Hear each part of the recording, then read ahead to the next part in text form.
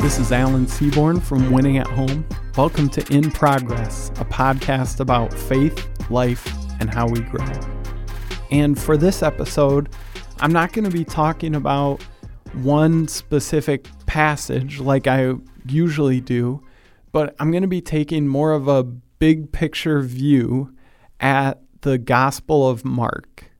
Because I remembered, I heard a message at church, it's been probably a few weeks ago now, that reminded me of something that I remember one of my college professors saying, is that the book of Mark is sometimes called the on the way gospel.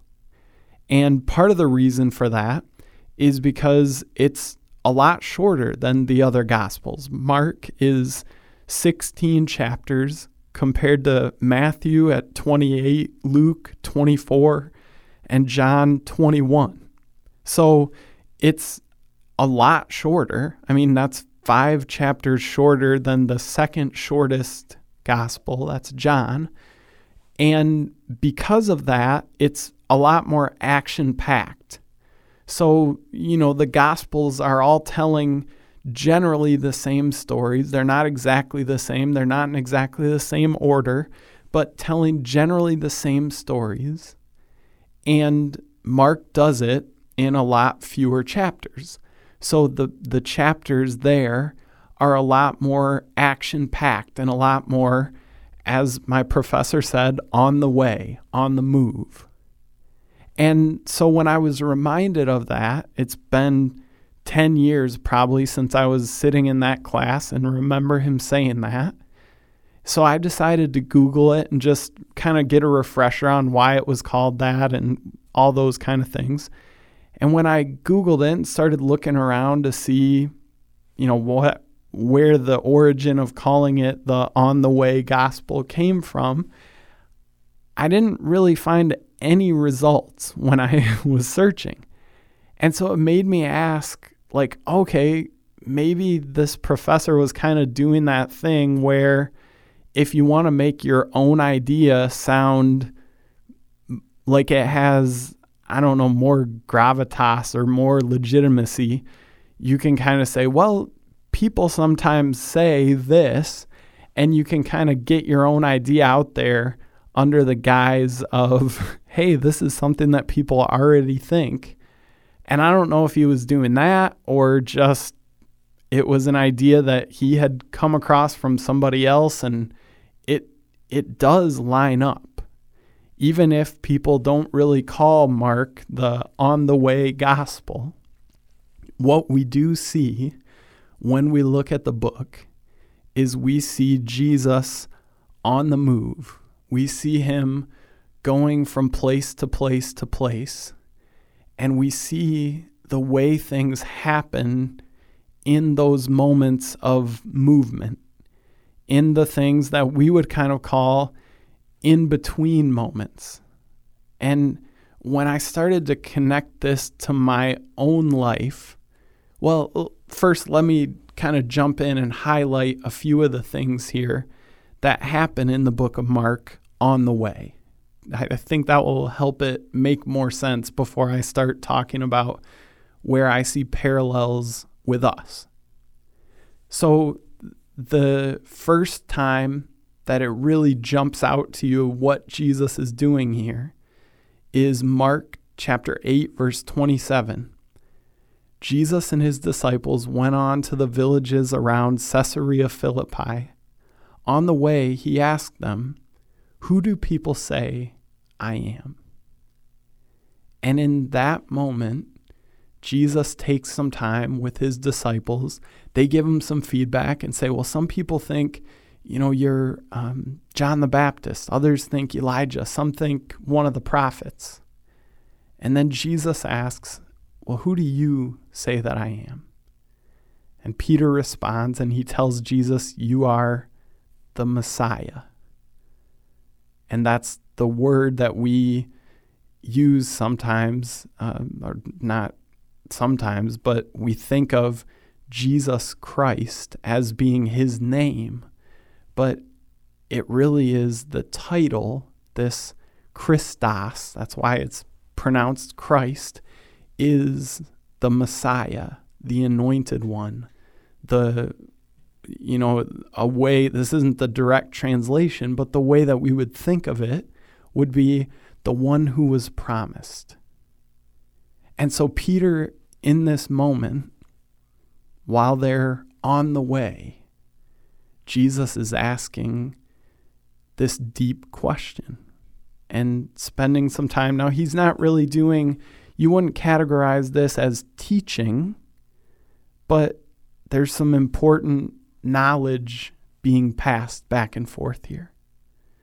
And then a little bit later, I was going to say a couple chapters later, but it's actually Mark 9. So one chapter later, Jesus asked his disciples, they had been on the way somewhere into Capernaum.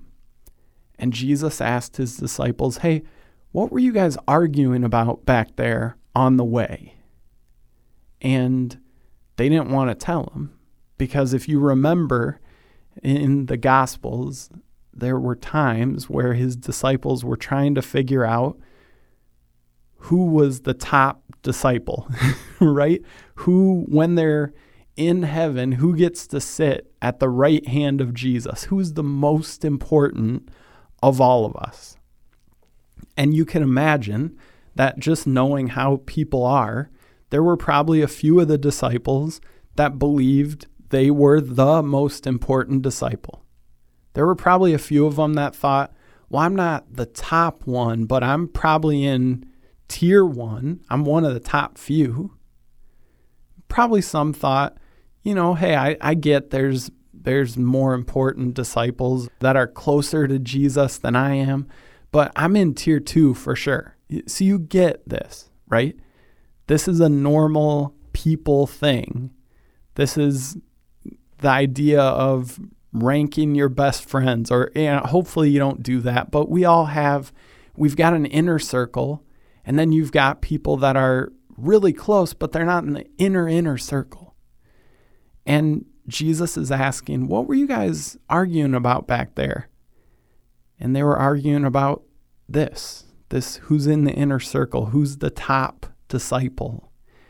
And they were embarrassed, and they didn't want to tell him that that's what they were talking about.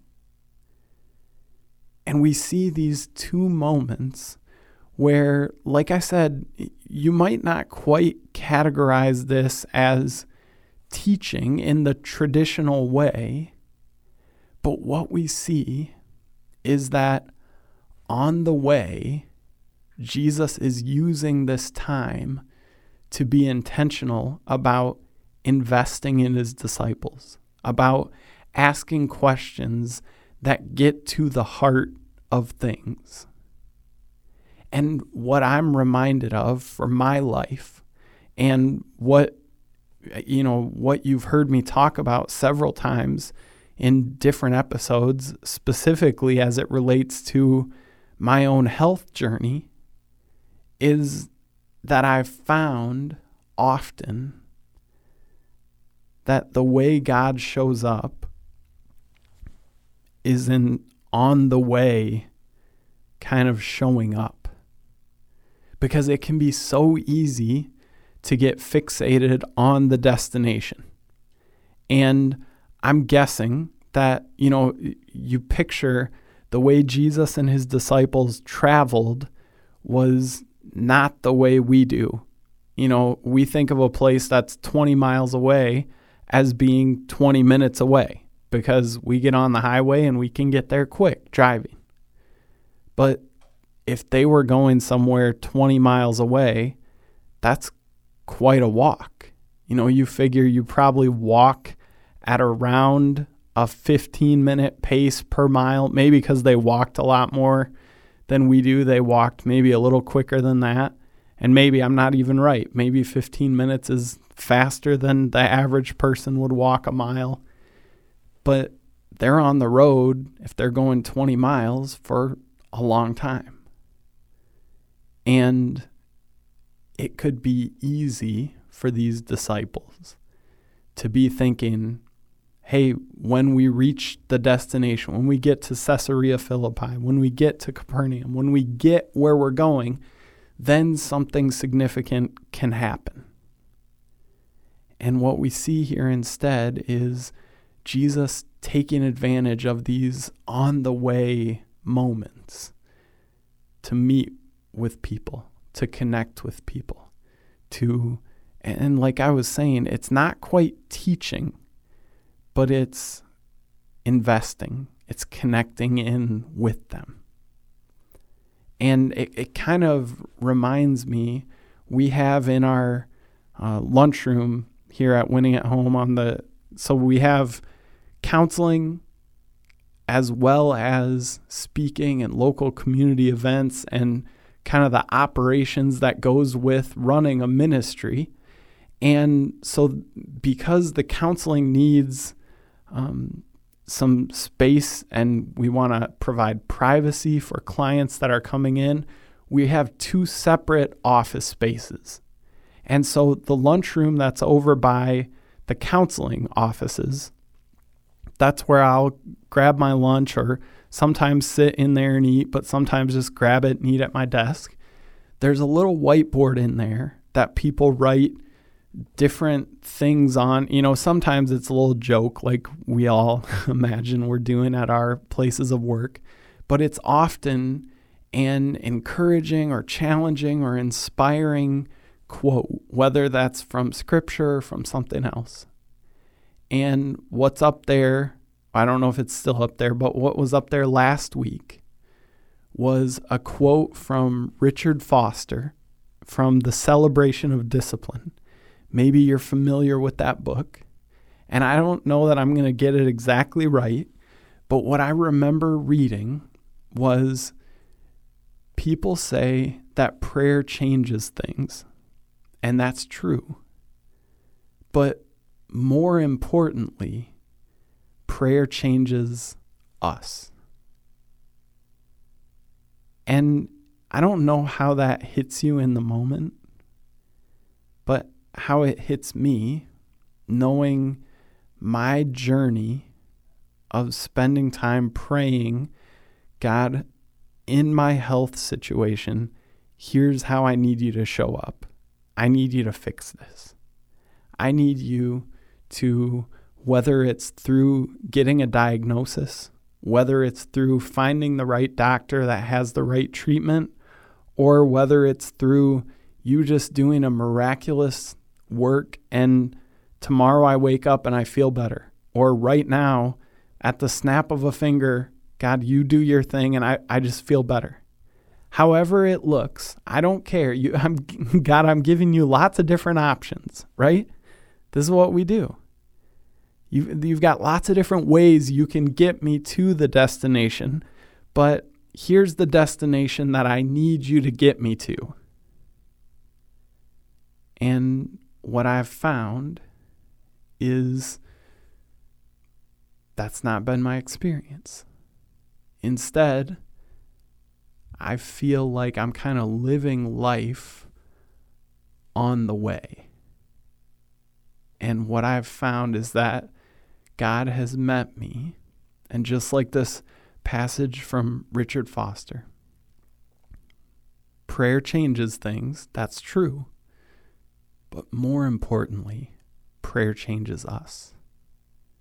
And what I've found is as I've asked God to show up, now I knew exactly what I meant by that. God, show up, and sometimes I would say it, sometimes I wouldn't, and heal me. I might not say the "and heal me" part, but that was implied. And what happened for me, this is over the course of years. And if you've listened, especially some of the early, some of the probably episode 5 through 10, I really spend time talking about what this journey looked like for me. The episode on meditation, and I think, I'm pulling up the list, I think that there was an episode in there, let's see here, episode 7, 8, those, I think, really, I kind of share my journey through this. But what I've found as I surrendered to God and finally let go of, God, here's how you need to show up. Here's the only way I'll accept that it's you that showed up. I need you to heal me. And what I found is over time, prayer and, for me, the practice of meditation, of listening and waiting on God, brought me to a point where I realized that in some strange way that even feels weird to say, I experienced a different kind of healing. And what I'm living with right now is constant dealing with my health stuff, constant lightheaded dizziness, feel like I slept 1 hour last night, all day, every day. But God met me along the way.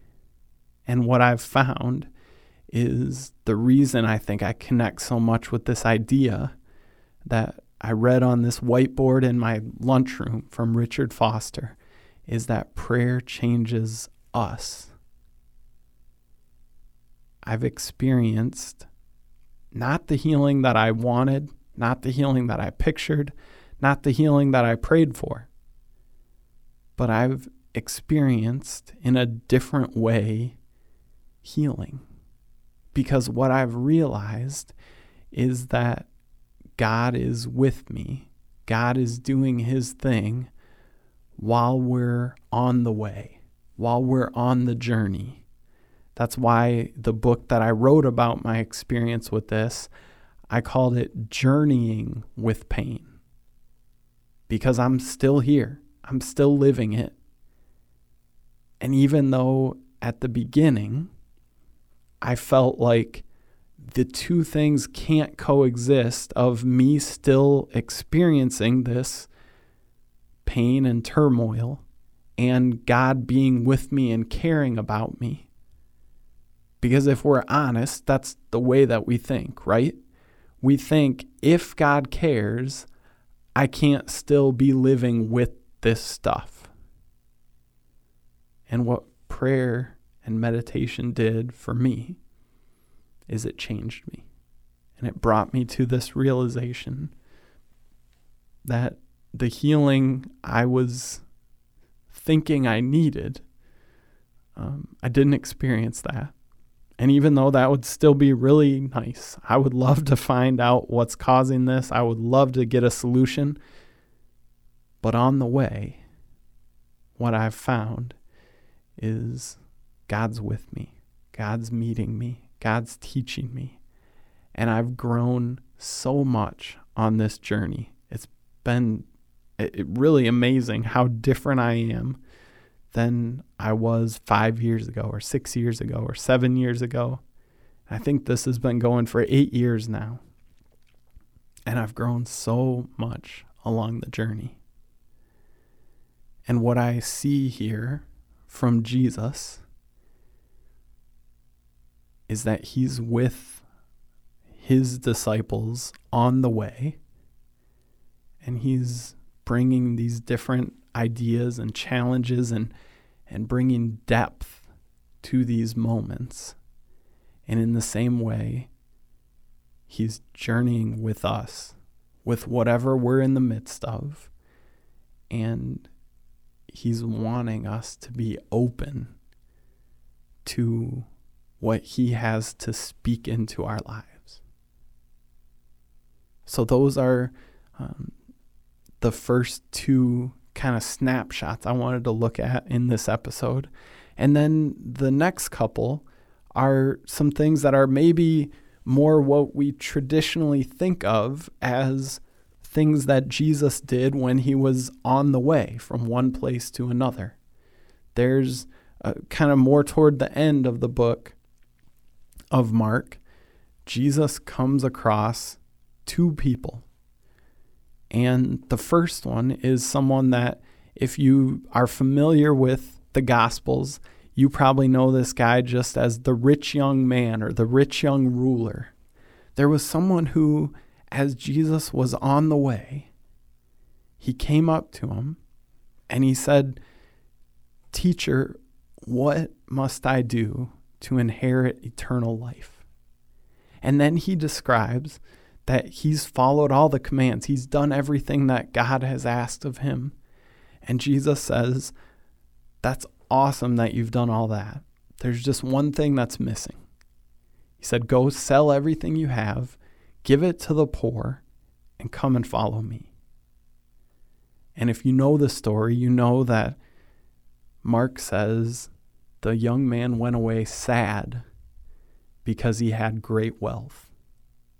And it's kind of implied there right after, and he wasn't willing to give it up. And then the next little snapshot that kind of is connected to this one, Jesus is walking on his way, and a blind man was on the side of the road begging, and he catches Jesus' attention, and Jesus heals him and sends him on his way. And when I see those two things, it's not to compare and contrast those two things, but it's a reminder that these people that came up and stopped Jesus or called out and stopped Jesus easily could have been viewed by him and by his disciples and by just an observer of the story as a distraction, as a disruption. Hey, sorry, you're trying to stop me, but I'm kind of in the middle of something here. I'm on my way somewhere, and I have important things to do. I can't really be distracted, disrupted, bothered. I've got my blinders on because I've got something in my mind, my focus, my destination, and I don't really have time for this right now. But that's not what he did. And when we think of Jesus' ministry, at least when I do, what I think of first is not so much his teaching, but it's these little interactions. It's these moments where he's stopping and healing people, where he's stopping and talking to and touching people that he's not expected to talk to and touch, that he, quote unquote, should have been too busy for or too important for.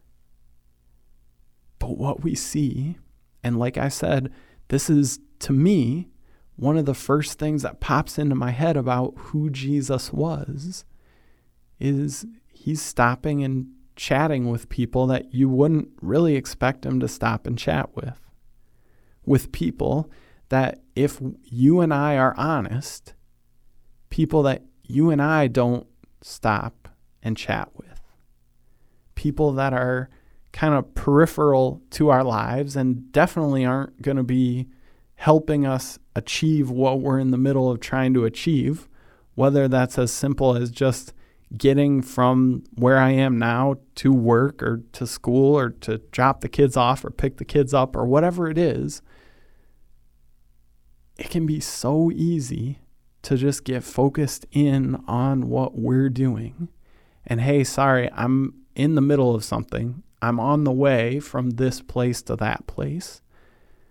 Now, I'm not saying this to bring a sense of guilt or to bring a sense of, hey, everyone that ever tries to get your attention, you owe it to them to give them your attention. That's not what I'm saying.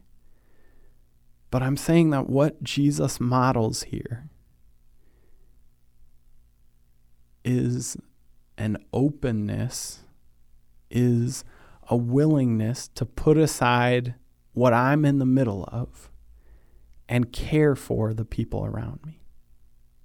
And so, like I'm saying, this is not just a, hey, anyone that ever tries to harass you in public or tries to, ask you for your time to sign their petition or ask for money or food, or I'm not saying every single time this now has to be your life. When you're going from point A to point B, anyone that tries to get your attention, you stop and you give them whatever they're asking. You talk to them as long as they need. But what I'm saying is Jesus is modeling here, keeping his eyes open and not being so dialed in on only his agenda that he misses what's going on around him. Because these moments are significant. And it can be really easy for us to be laser focused on our thing. To be, whether it's literally or metaphorically, on the way and be in the middle of something, be doing something that's important. So much so that we miss an opportunity somewhere, maybe our spouse, maybe our kids, maybe our coworkers, maybe our neighbor, maybe someone that we don't know that's on the side of the road with a flat tire, right? These are the ways that I think sometimes this parallels to our lives. And I've had, Annalise has talked to me about, hey, I don't know that I love that you do this. And I'm not saying that this needs to be anybody's practice, because maybe this isn't the smartest thing for me to do. But sometimes the way this shows up in my life is if I see people walking on the side of the road, not just if it's nice out and it's whatever, but times where there's rain or snow or it's super cold, or it looks like people are struggling to carry their bags or what. These are all times where I've been driving down the road, and sometimes I see people and I don't feel any kind of impulse or compulsion to stop, but sometimes I do. And I'll drive past and go, yeah, I'm just going to keep going. But I feel like I should go and give this person a ride to where they're going. And so I'll turn around and I'll pull over and offer to give them a ride. Sometimes people turn you down and say, hey, nah, I'm all set. Sometimes people say, yeah, I thank you. I didn't know how I was going to get to this place in time. I didn't know, I've dropped people off at the police station because they needed to go see someone about a court thing. I've dropped people off at the bus station because they needed to make their bus and they were far enough away from the station that they weren't going to make it in time on their own. Giving people rides home in just torrential downpour rain that came out of nowhere. And I'm not saying, again, I want you to hear this because, like I said, my own wife but she's like, yeah, I'm not sure that's the smartest thing for you to be doing. And I'm not trying to say put yourself in a spot that's unsafe. Do something that is unwise. But what I'm saying is it can be really easy for us to go through life with blinders, to feel that pull of, hey, this person that's on the corner asking for money, 90% of the time, I don't feel this. I look and I say, I hate that someone's in a tough spot, but I don't feel like I need to give them anything. But sometimes I do. And I think we all know that feeling. And it can be easy to self-justify and say, yeah, but, I'm sure that this is how they're going to use the money, so I don't want to give it to them. I think, hey, if you didn't want to be walking out in the rain, maybe you shouldn't have started walking when it was raining out. It can be so easy. And I know I'm just giving those examples because that's what it's looked like for me. But I'm guessing for you, it probably looks different. And it means when you can tell you've asked someone how they're doing and they say they're doing okay, but you can tell not quite. Sometimes, if we're honest, we go, okay, well, I'm glad they at least pretended like they're okay, because I don't really have time for that right now. I'm kind of focused on something else or doing something else, or not sure I want to have a big, long 30-minute emotional conversation. I'm just going to pretend like I think they convinced me that they're okay. And I think that what we see Jesus model here is, as he's on the way, as he has excuses or reasons why it would have made sense for him to tell these people, hey, I don't have time for this right now. I got to get going. I'm really important. You guys don't know this yet, but I'm really important, like the most important person in human history. So I got to get moving. And we see he gave time to people that, if we're honest, we maybe wouldn't have. We maybe don't. We maybe haven't today. We maybe have passed up one of those opportunities. And like I said, I don't think that guilt works as a motivator. That's not in any way, shape, or form what I'm trying to do here. But I do have a feeling that, like me, some of us are hearing this and going, yep, I do know that feeling, and I have tried to silence my inner voice going, hey, I think this is what I should do. I should try to connect in and help this person. And we've convinced ourselves we're too busy, we're too important, we're too whatever, and just kind of breezed on by because we're on the way. We're in the middle of something. And what I love is, from the Gospel of Mark, this, whether me and this college professor are the only people calling it this on the way gospel, we see two things about what God is like as we look at Jesus' life. We see that he's connecting with us and wants to connect with us on the way, in the midst of stuff, in the middle of the journey. And we also see that he has this care for people, this draw that even when it'd be easier and more preferable, he probably felt like, hey, I'd rather just kind of keep on my way here so I can get to my destination. He spent time caring for people that were hurting around him, that were in need, that sometimes just wanted his attention.